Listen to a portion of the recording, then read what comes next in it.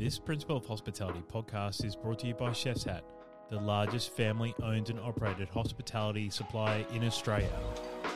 Find more information at chefshat.com.au.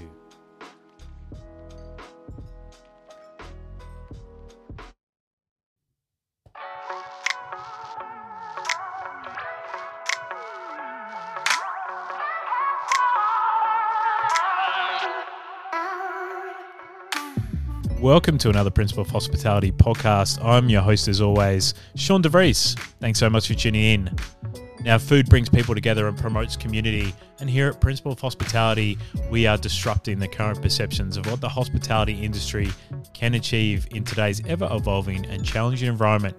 So that's why we're so proud to partner with Chef's Hat, the largest family-owned and operated hospitality supplier in Australia, on this season of PO.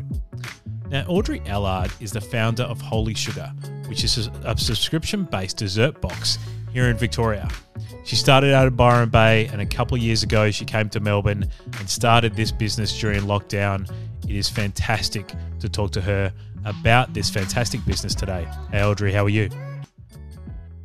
I'm good, thank you. It's nice to be here. Look, we've been talking through Instagram for a while, and I know obviously your great work with the Worksmith team. Shout out to Michael and the rest of the team at the moment. You're doing such a great job.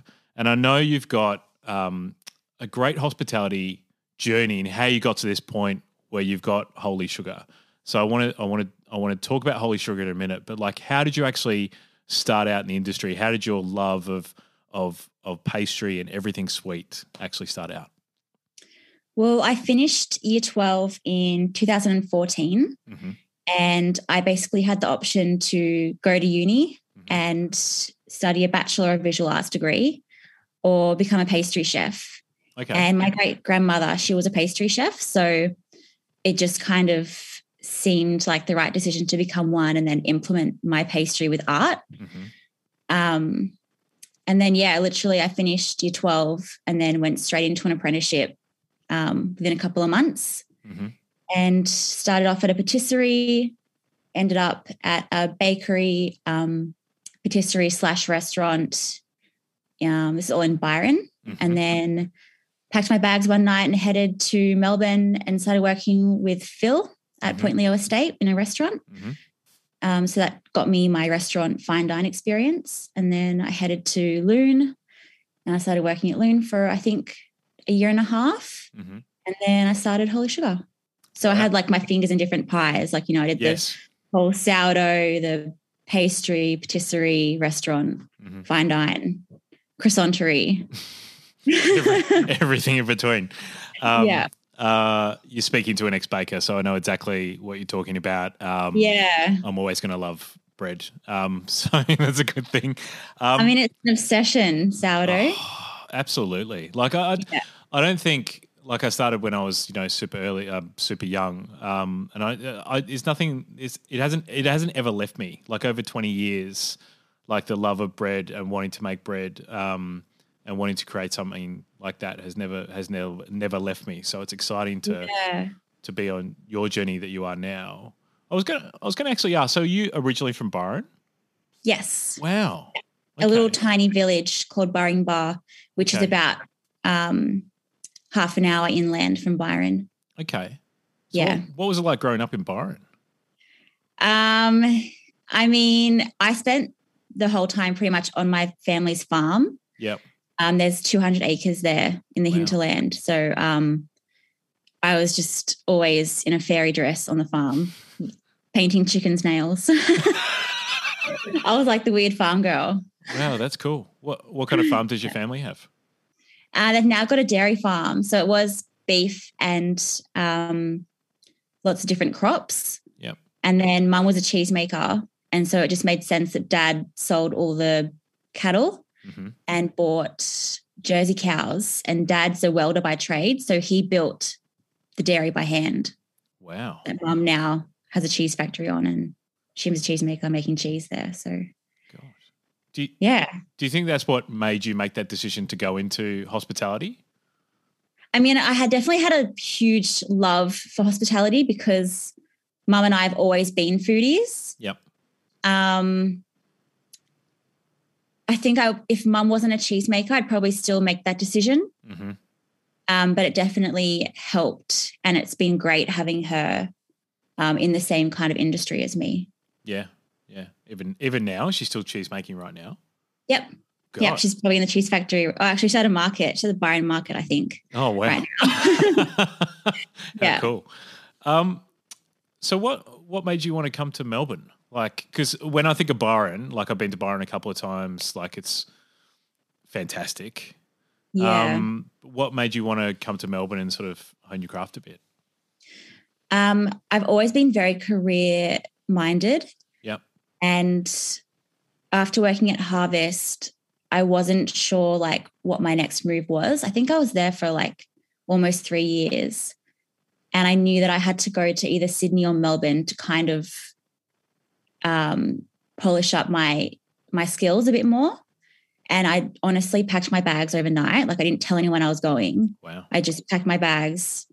And I applied for a heap of places the week before, and no one had actually like accepted me yet. And I just started driving, and I got to Sydney when Phil just gave me the job for Point Leo. So I just kept driving.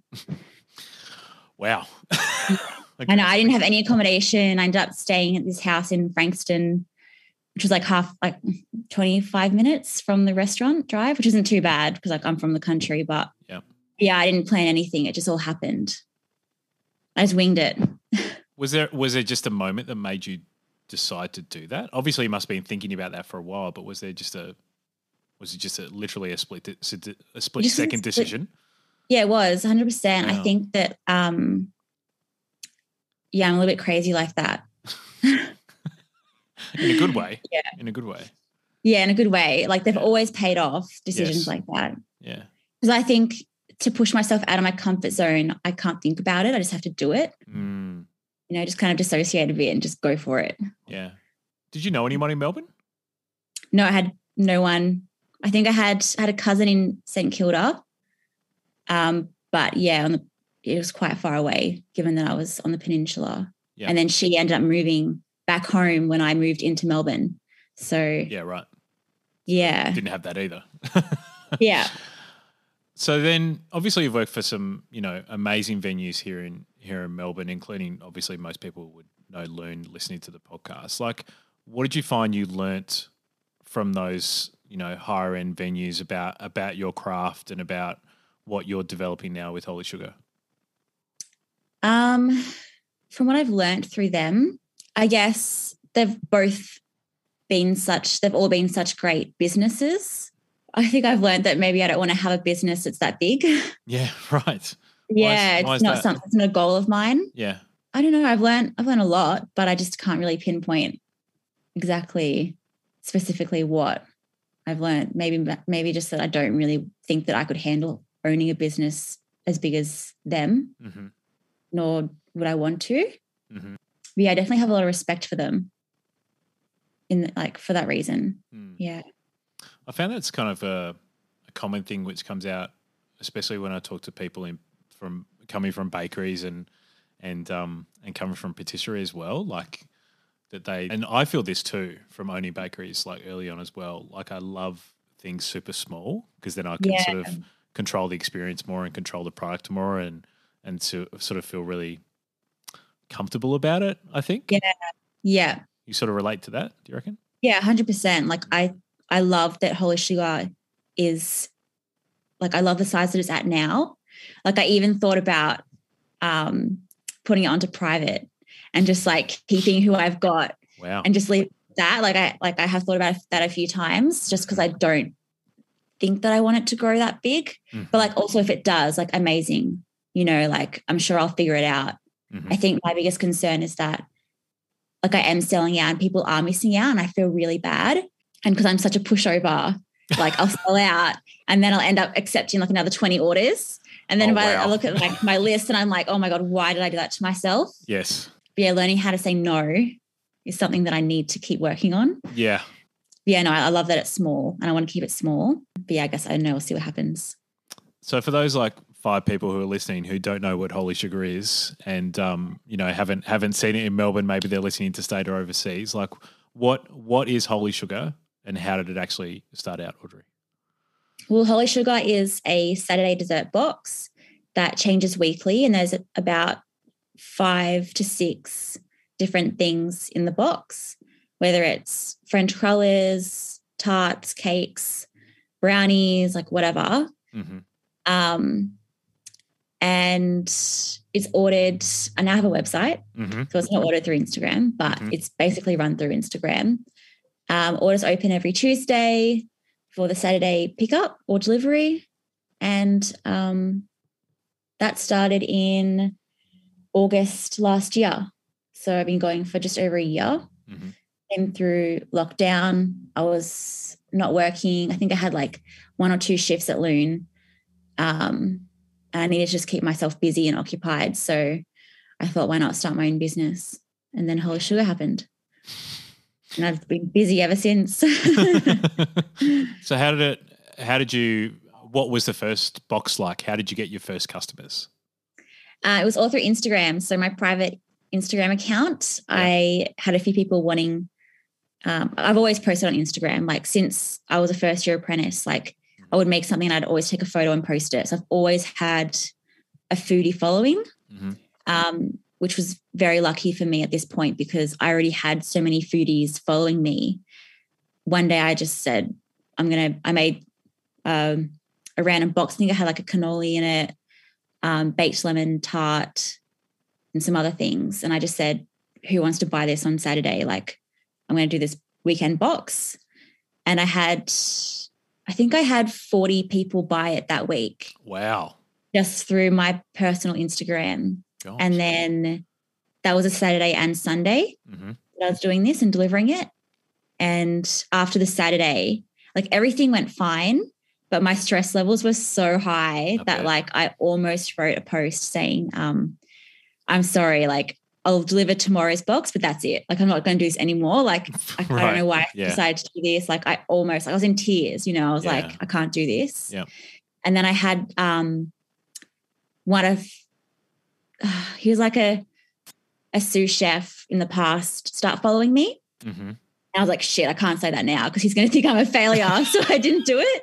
And I just kept making the boxes, and I'm so glad I did because that was the hardest week, and it got easier and easier after that. Like I learned so much from that week, and each week I kept learning and kept making it easier. Almost quit after the first day, but I didn't because someone started following me that I didn't want to think that I was a failure. Well, I'm glad you haven't. Because, I know. Yeah, what you're producing is obviously an exceptional level. Like how has it evolved from those, I say early days, like it's just over a year old obviously now, but were you making from your house? Like how did it evolve to where you're making the product now? Well, I was making it from home. We are very lucky that I live in a massive Italian mansion. So we had a huge kitchen at the time. We still do. But now I'm working at Worksmith in Collingwood. So I think I started off with 40, but that was over 2 days. So I think I did 20 one day, 20 the other day. Now I'm doing around 100 boxes a week, which for me personally, like that's my limit. Yeah. And I'm pretty happy with that because it's just one day. So it is a fair few boxes. And what else? I've got pickups now an option, which makes my life a lot easier because before I was just having to deliver everything. But yeah, I think there was one point last year in lockdown that I had 50 deliveries I had to do myself. And I look back at that and I'm like, why? Why did I do that to myself? Yeah. Especially one person. I know. And like I had to make everything that morning as well and then deliver the 50. Yeah. I won't do that again.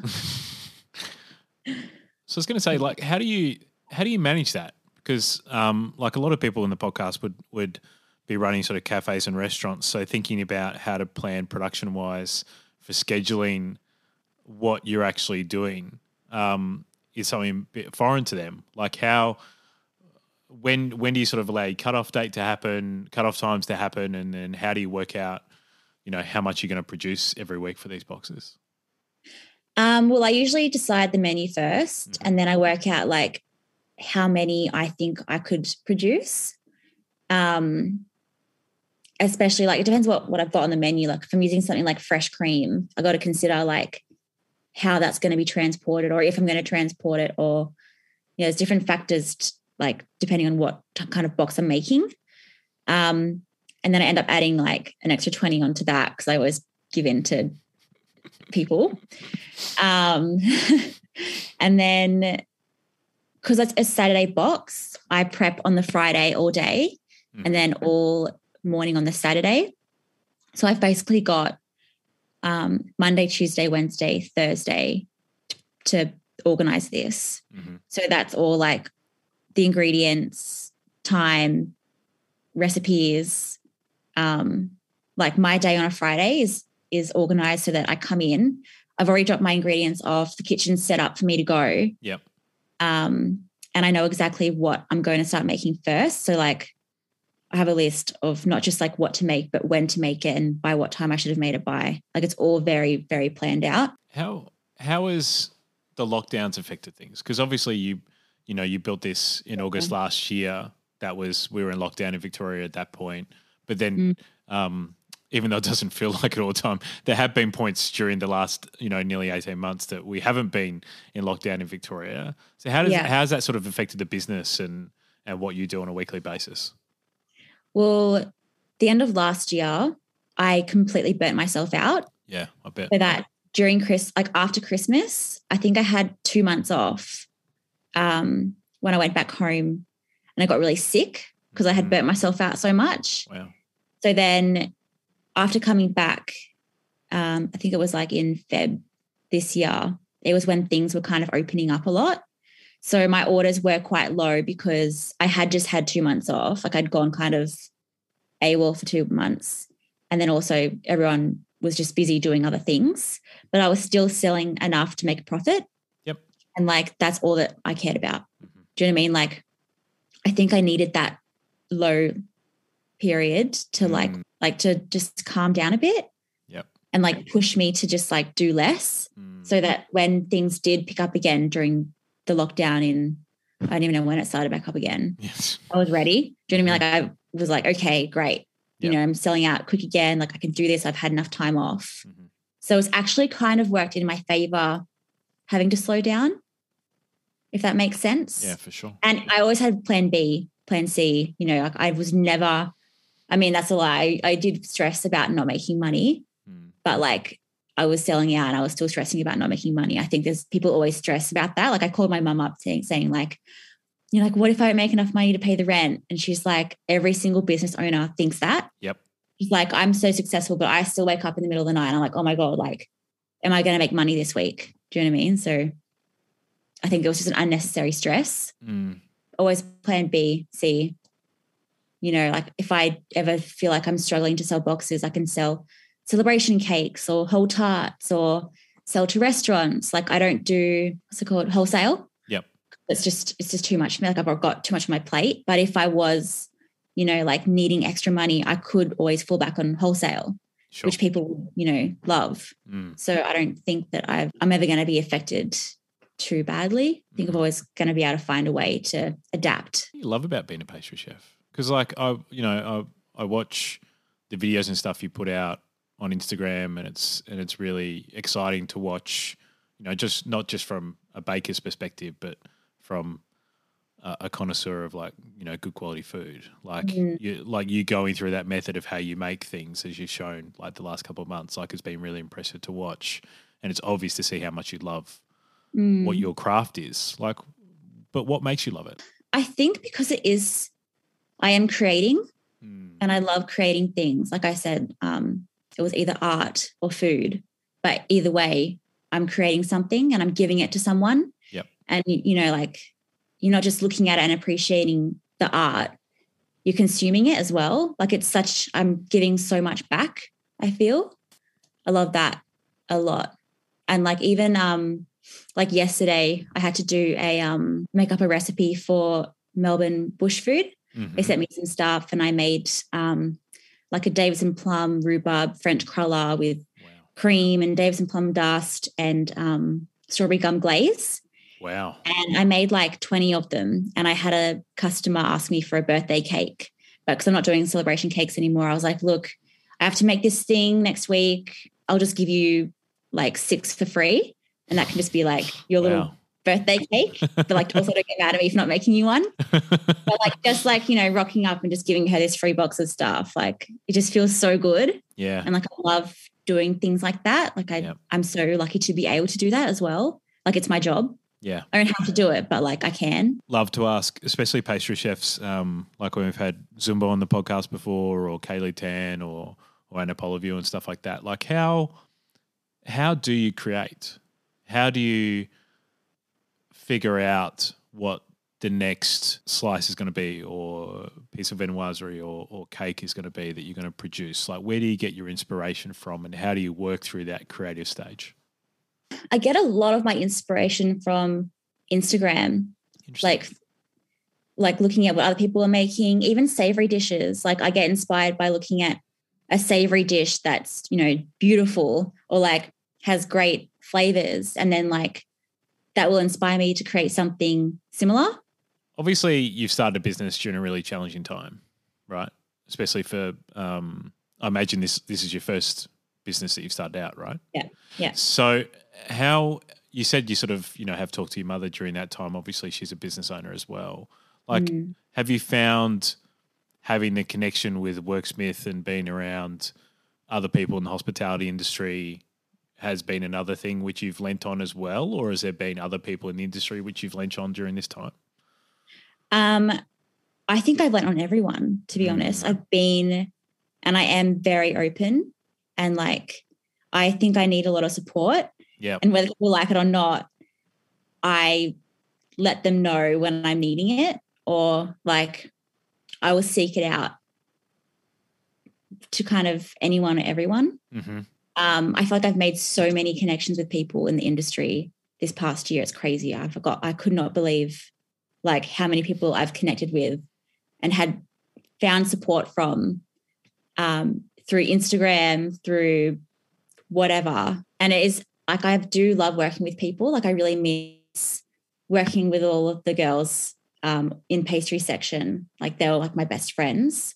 So it is kind of hard not having that kind of environment anymore. But when I go to Worksmith, like I rock up and there's, you know, there's Michael, there's Kate, there's Tim, there's everyone there, you know, Roscoe, I can come in and say hello to. Like just having that kind of environment has been really nice. Yeah. Has it surprised you? The connections over the last 12 months? Yeah, 100%. Like everyone is so like pro Holy Sugar, you know. Yes. I don't think that I've had many people try to bring me down or be negative against it. You know, everyone's so supportive, and I really wasn't expecting that. Like even everyone in my street has kind of found out about me, because I think I give everyone cakes when they eat them all leftovers. That's definitely a way for people to find out. Yes. Yeah. And they're all just so supportive as well. You know, like I don't know, I just couldn't believe it. Just random people you meet. Like this one lady in the street heard me talking about my cakes, and she asked my business card, and she's like, "Oh my God, this is amazing."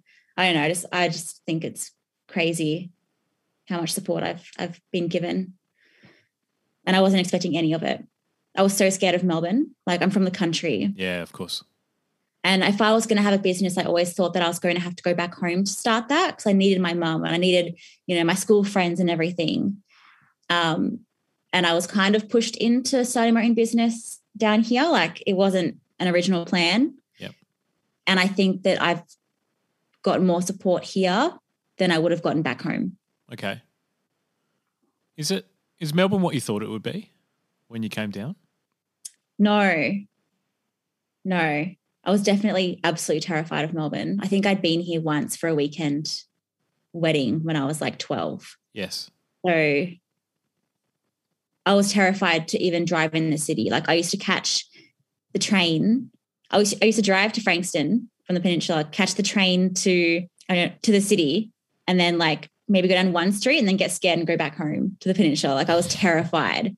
Yes. And next thing you know, I'm doing deliveries in the city. Yeah. So like that was a huge milestone for me, because I never thought that I'd ever even drive in the city. And then there I was like doing deliveries, like 50 deliveries in the city. which really helped me learn the geography of Melbourne, which was great. Yeah, true. I always got scared in doing hook turns when I first came to Melbourne and doing them. You don't have to talk about that. Oh, no. Is there a bad story? I learned slowly about that. They should teach you that in New South Wales. Yes. It's so stupid how states just have different rules and laws. Yes. Yeah. I was definitely driving around with a New South Wales license for a lot longer than what I should have been, but that's fine. Yeah, me too. I got caught. A fun story. I got caught coming from Perth, and I had Perth license plates for a while. Yeah. And then I got pulled over by police and told to leave my car, otherwise they'd arrest me. Shit. Yeah, on the way to running a bakery. I was running a bakery at this point, so it was 3 o'clock in the morning, and I had WA plates on my car, and I had been too busy with running this bakery group. Whoa. And didn't go to the department, and I got pulled over and breathalyzed, and they watched me walk to work, and they yelled at me and said, "We're going to arrest you if you go back to your car." Yeah, it was one of the most scariest incidents I've ever had, because it was very serious, and all I'd done was not change my license plates. Like, it was pretty full on. So there's a lesson. Such a criminal. Everyone. Yeah, I know. Like, I'm such a bad person in society. I feel that bit bad for saying that I've been pulled over 3 times and got away with it 3 times. After hearing that story, I wasn't going to tell you, but that's all right. I won't feel jealous. It's fine. Hey, I'm super curious. Like, after learning about your business, Audrey, like, during lockdowns, I've been interested to think about subscription-based businesses as opposed to like bricks and mortar businesses, right? And I think what's come out of the lockdown is like different business channels, different verticals of hospitality showing that they can be sustainable. Like, have you ever thought about doing, a small bakery or something like that where you get customers every day that are walking by, rather than doing something like a subscription business where you're controlling the flow, so to speak? I have thought about it, and that was my original plan a few years ago. However, I think that's not going to happen. I don't think ever for me, because I know myself quite well, and I think mentally I will struggle having that kind of a commitment. Yes. So I don't see that ever happening, but I do see things happening like maybe doing a cooking school. Wow. Or like cooking classes, something like really fun where, people can book it just for fun, or like, it's like a bridal thing or a birthday thing or a hens or whatever. Or like just a bunch of, foodies who want to learn how to make, a baked lemon meringue tart. Yeah. So like that's something that I definitely want to do. But yeah, I don't think I'll ever do have a bakery or anything like that. No. I wouldn't. I don't think that mentally I could deal with that. Yeah. Trust me, it's hard. Yeah. Yeah. I got to put myself first, and if I have that, I'll be on the kitchen floor crying, and no customers want to see that. No. Yeah. No one wants to see that. No. What, with regards to the cooking classes, would you do them are you thinking about them online, or are you thinking about them like in person, or a combo of both? Yeah. Yeah, I'd love to do it in person. My mum, she used to do cheese making classes, and because she was so busy growing up, the only time I could spend time with her or see her was to attend the classes and just sit in the corner and watch. How cool. So I've kind of grown up watching my mum teach.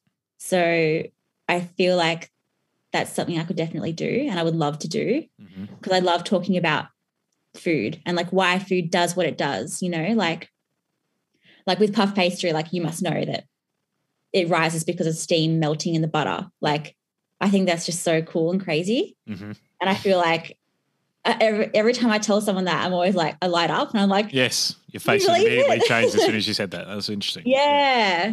So I feel like cooking classes could be something that I would like love to do, and it wouldn't be like work. Yeah. It'd be fun. It would be fun. Rosé, maybe, depending on the group. Yeah, exactly. Yeah. Rosé always makes things better. Has this time taught you how you want to be as a business owner? Yes. Also because of like the places that I've worked at in the past, it's been from, you know, a tiny little bakery to like a pretty big restaurant to one of the biggest restaurants in Australia. So like I've kind of worked at all the different levels, and I've seen how, you know, a lot of people have run their business, and I know how I don't want to run my business, which I think is why I haven't got anyone helping me out, because I know you've got such a big responsibility when you do hire staff. Yep. And I want to make sure that I look after them as much as I can and at like, you know, the highest amount that I can. Yep. And I just am so terrified that, you know, of letting a staff member down, or, you know, like I think that's a massive responsibility that I'm not quite ready for yet. Yep. So as much as people are saying, you know, life would be so much easier if you just kind of hired someone and had them do this and this, but it's like I've seen it go badly so many times that like I just don't want to risk that. Yeah. And like when I want to hire staff when I'm completely ready for it, you know, and I can support them, because like at the moment I'm just trying to support myself. So like if I'm just trying to do that, like how am I supposed to support myself plus someone else? Yeah. I don't know. You know? Yeah. No, I totally respect that. I totally understand that. Yeah. Yeah. I also feel like I haven't had that support in the past in some places, you know, like I've definitely struggled a lot at a particular place. Okay. Where I wasn't getting any support. Yeah. And it was quite bad. Yeah. Like it was really, really bad. Right. So I think I'm a little bit triggered when it comes to being a business owner. And I know that I would never be in a situation like that. Yeah. Like I'd never have someone be in a situation like that, but because I know how important it is to look after your staff. Yes. Yeah, I don't know. It's a big deal. It's not just like, oh yeah, just hire someone and they'll do it. It's like, it's more than that. Yeah. How do you want to go about influencing the hospitality industry? Because even though you're not employing people currently, like what you're doing is influencing it, right? By the way you're going about the business, by the way you're marketing it, by the products you're producing, like, and it's important. I think it's personally important that especially people like yourself are influencing the hospitality industry to change, because we need to change, right? Yeah, I feel like I'm very open with Holy Sugar, and you know, I talk about being vulnerable and, you know, crying, and you know, crying isn't weakness; it's just that you care a lot, and you know, sorry if I care about my job. Yes. Yeah. So I think, as well with my posts, I feel like they could be a little bit like out there. Like I just did a Photoshop of like me and Britney Spears on my Instagram. You know, like it's not very like direct down the line. It's a little bit like this, like a bit curvy. And I definitely, like in the past, would, you know, double think before posting something like that or talking about crying to a bunch of people. But it's just the reality. And I feel like people try to be tough so much that it comes off, you know, sometimes a bit mean or aggro or whatever. But like, there's nothing wrong with being, you know, a bit fragile or sensitive. You know, it's like a massive strength. Yeah. And I think that needs to be talked about more. Like I had a podcast where I was talking about being upset and crying in the kitchen, and everyone just like knowing that was just me, who I was, which is like totally fine. Yeah. And I had so many people reach out to me about that and say like, I was so happy that you shared that, because I feel the exact same. Yeah. But like people just don't really talk about it, or they feel ashamed about it. So I don't know. I hope that in a way the hospitality industry can change and be a lot more fragile. Is that the right word? Yeah, absolutely. Or responsive, right? Yeah. Yeah. What do you think? What do you think we can be doing better when we employ people? Like, do you think it's a case of policies in place around mental health and those kind of things? But like, as business leaders, what do you think we can be doing better for teams? Maybe looking after yourselves. putting yourselves first. Because I feel like when mistakes are made, you know, it's not on purpose, but I feel like it might be overseen because of like their own reasons. Yeah. Also, I think money has a lot to do with it. You know, like when things are failing a business in terms of like staff aren't being treated right or whatever, I feel like money is a lot to blame. Like there's a bit of greed. Yep. And I guess I don't know how you're supposed to change that with some people if they're just, you know, money hungry and money minded. I don't know how you could change that, but I definitely don't. I don't care about the money. Like I never have. And I think that that's why I love Holy Sugar so much, because it's just me. It's not like this business that's just raking in the money. It's like, no, it's more than that. It's like more of like my life than it is like, a business, I guess. Yeah. I don't really see it as being that much of a business. I see it just being still a hobby of mine or still a side business. Yeah. Do you know what I mean? Like even when I took like the 2 months off last year, like I wasn't earning any money and I didn't feel like there was any rush to get back to earning money. It wasn't the point. Like I want to be doing what I want because I want to do it. Like my biggest goal in life is to be happy. And I feel like that's a massive area that I've struggled in. Okay. So like, I feel like I'm living life the way it should be lived if I'm doing what makes me happy. And that's not making money. You know, if I wanted to be making money, I could have just gone and worked for someone else and just had a constant amount coming into my account. Yep. Which is why, I really need to remind myself to stay small because that's when I'm the happiest. Because then if I start getting bigger, I've just totally lost what I'm about. I don't know. Does that make sense? Yeah, it makes 100% sense. Yeah. How do you feel? As I was talking, my voice is going a little bit shaky. Yeah. That's fine. I guess I'm. This podcast is a challenge for me because I'm hearing a lot of me in you in my early career. Like, how do you feel when you walk into a bakery? What emotions does it bring up when you start work or when you walk into someone else's bakery even?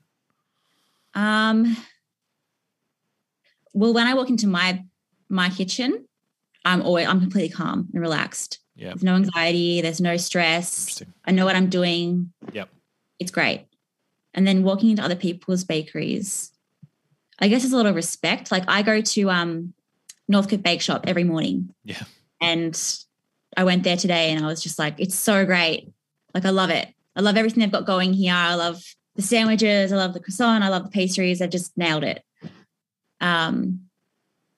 It's just a lot of respect for all bakeries, really. Yeah. Because as well, that's not my goal. I know I can't handle it, you know? So it's also like, you know, hat off to you. I couldn't do it. Yeah. Yeah. Yeah. What are you loving to bake at the moment? What's like, obviously you're coming up with so many different creations every single week. Like what are you really enjoying to make right now? Honestly, it's the French crullers with the cream inside. Okay. Like, because I made that yesterday as well with the Melbourne Bush Food ingredients. Yes. And it's so good. It's like, it just makes sense, you know? And I don't think I've seen someone do that. So that's also fun. Mm-hmm. That it's like it's simple and it makes sense, but like no one's really doing it, which is nice to have something a bit different. Yes. And it tastes so freaking good. Like French crullers are so nice that why not add some whipped cream to it? Absolutely. But yeah, that's probably, I mean, it changes nearly every day. Mm-hmm. If not every day, it's every week. It'll change to my obsession. Like I love a baked almond meringue tart. I'll always be obsessed with that. What else am I loving at the moment? Yeah, I think they're my top two. Yeah. Crullers are really having a moment at the moment. Like, why do you think that is? Like, I was going to ask you, like, how does in your sort of thinking, how does something become a trend in pastry and desserts? I don't know, and like I don't know when it started to become a trend. Yeah, because when I think it was like June last year. Yep. Or May last year, I went back home because of COVID, and I was baking every single day on the farm, and I saw that Sixpenny in Sydney was doing, I think it was like a plain French cruller with something savoury. Okay. And then that's when I first became obsessed with them. And I was like, what is a French cruller? Like, why have I only just started like seeing this for the first time? And it's like more of like a European, American type thing. And I made my first one and was like, this is amazing. I'm going to make these all the time. So I started posting about them.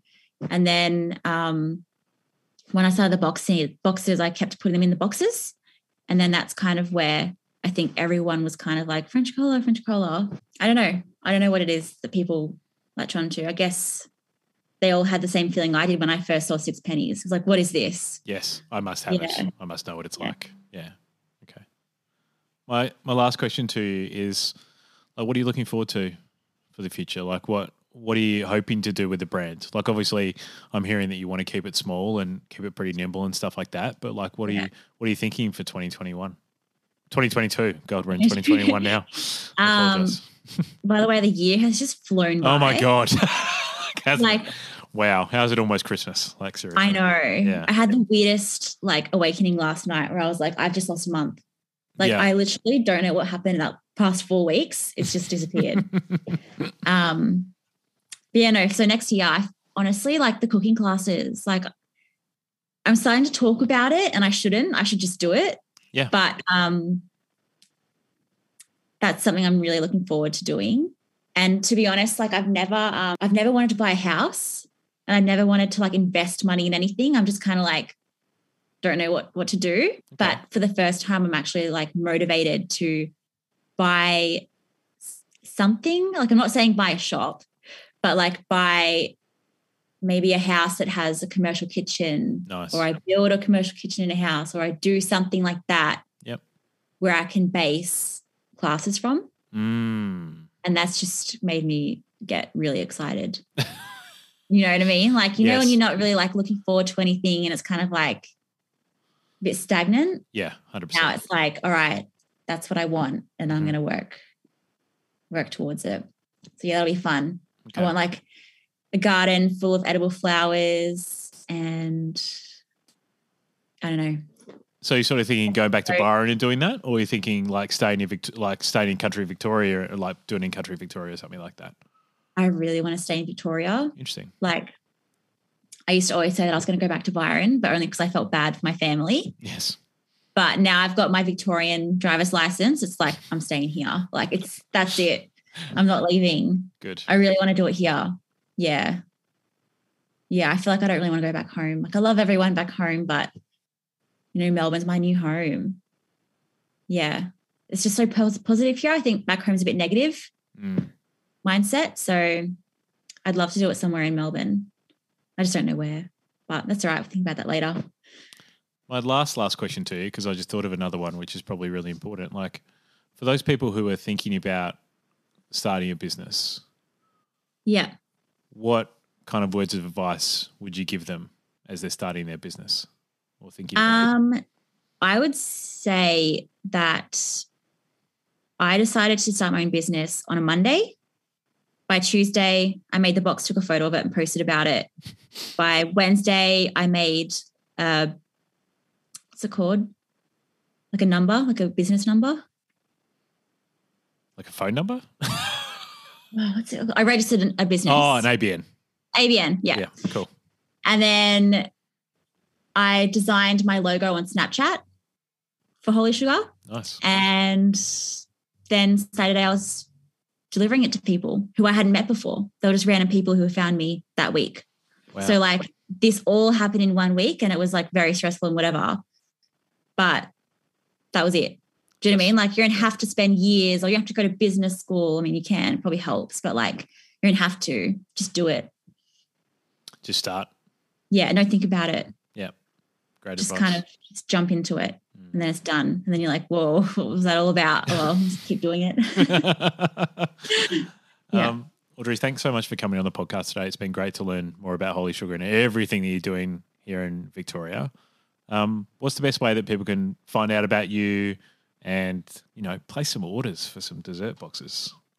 The best way is through Instagram, just because I post heaps of, juicy photos on Insta. So that's Holy Sugar with 2 underscores, or I open orders via my website, which is holysugar.com.au every Tuesday at 6 p.m. So either one. If you don't have Instagram, just go straight to the website on Tuesday. Sweet. As always, linked up in the show notes of this podcast. Audrey, thanks so much for being on the podcast. Thanks for having me. It's been a great chat. Thanks so much for tuning in to another episode of Principle of Hospitality. I hope you really enjoyed this one. I know I did. Now, as always, please comment, share, and like this podcast with your friends in the industry. We're making this content with the industry in mind, so we'd really appreciate you sharing it along. Thanks as always to our supporter, the largest family-owned and operated hospitality supplier in Australia, Chef's Hat, where the industry shops. And if you don't know us at Post, Sash, my co-founder from Principle Design, has one of the best design agencies in Australia. So if you're looking for anything around strategy, branding, digital design, wayfinding, and graphic design, you can find them at principledesign.com.au, and myself at Open Pantry Consulting for anything to do with systems and processes to make your business run even more smoothly. Thanks so much for tuning in as always. Thanks for Chef's Hat for supporting us. And until next time, stay safe everyone.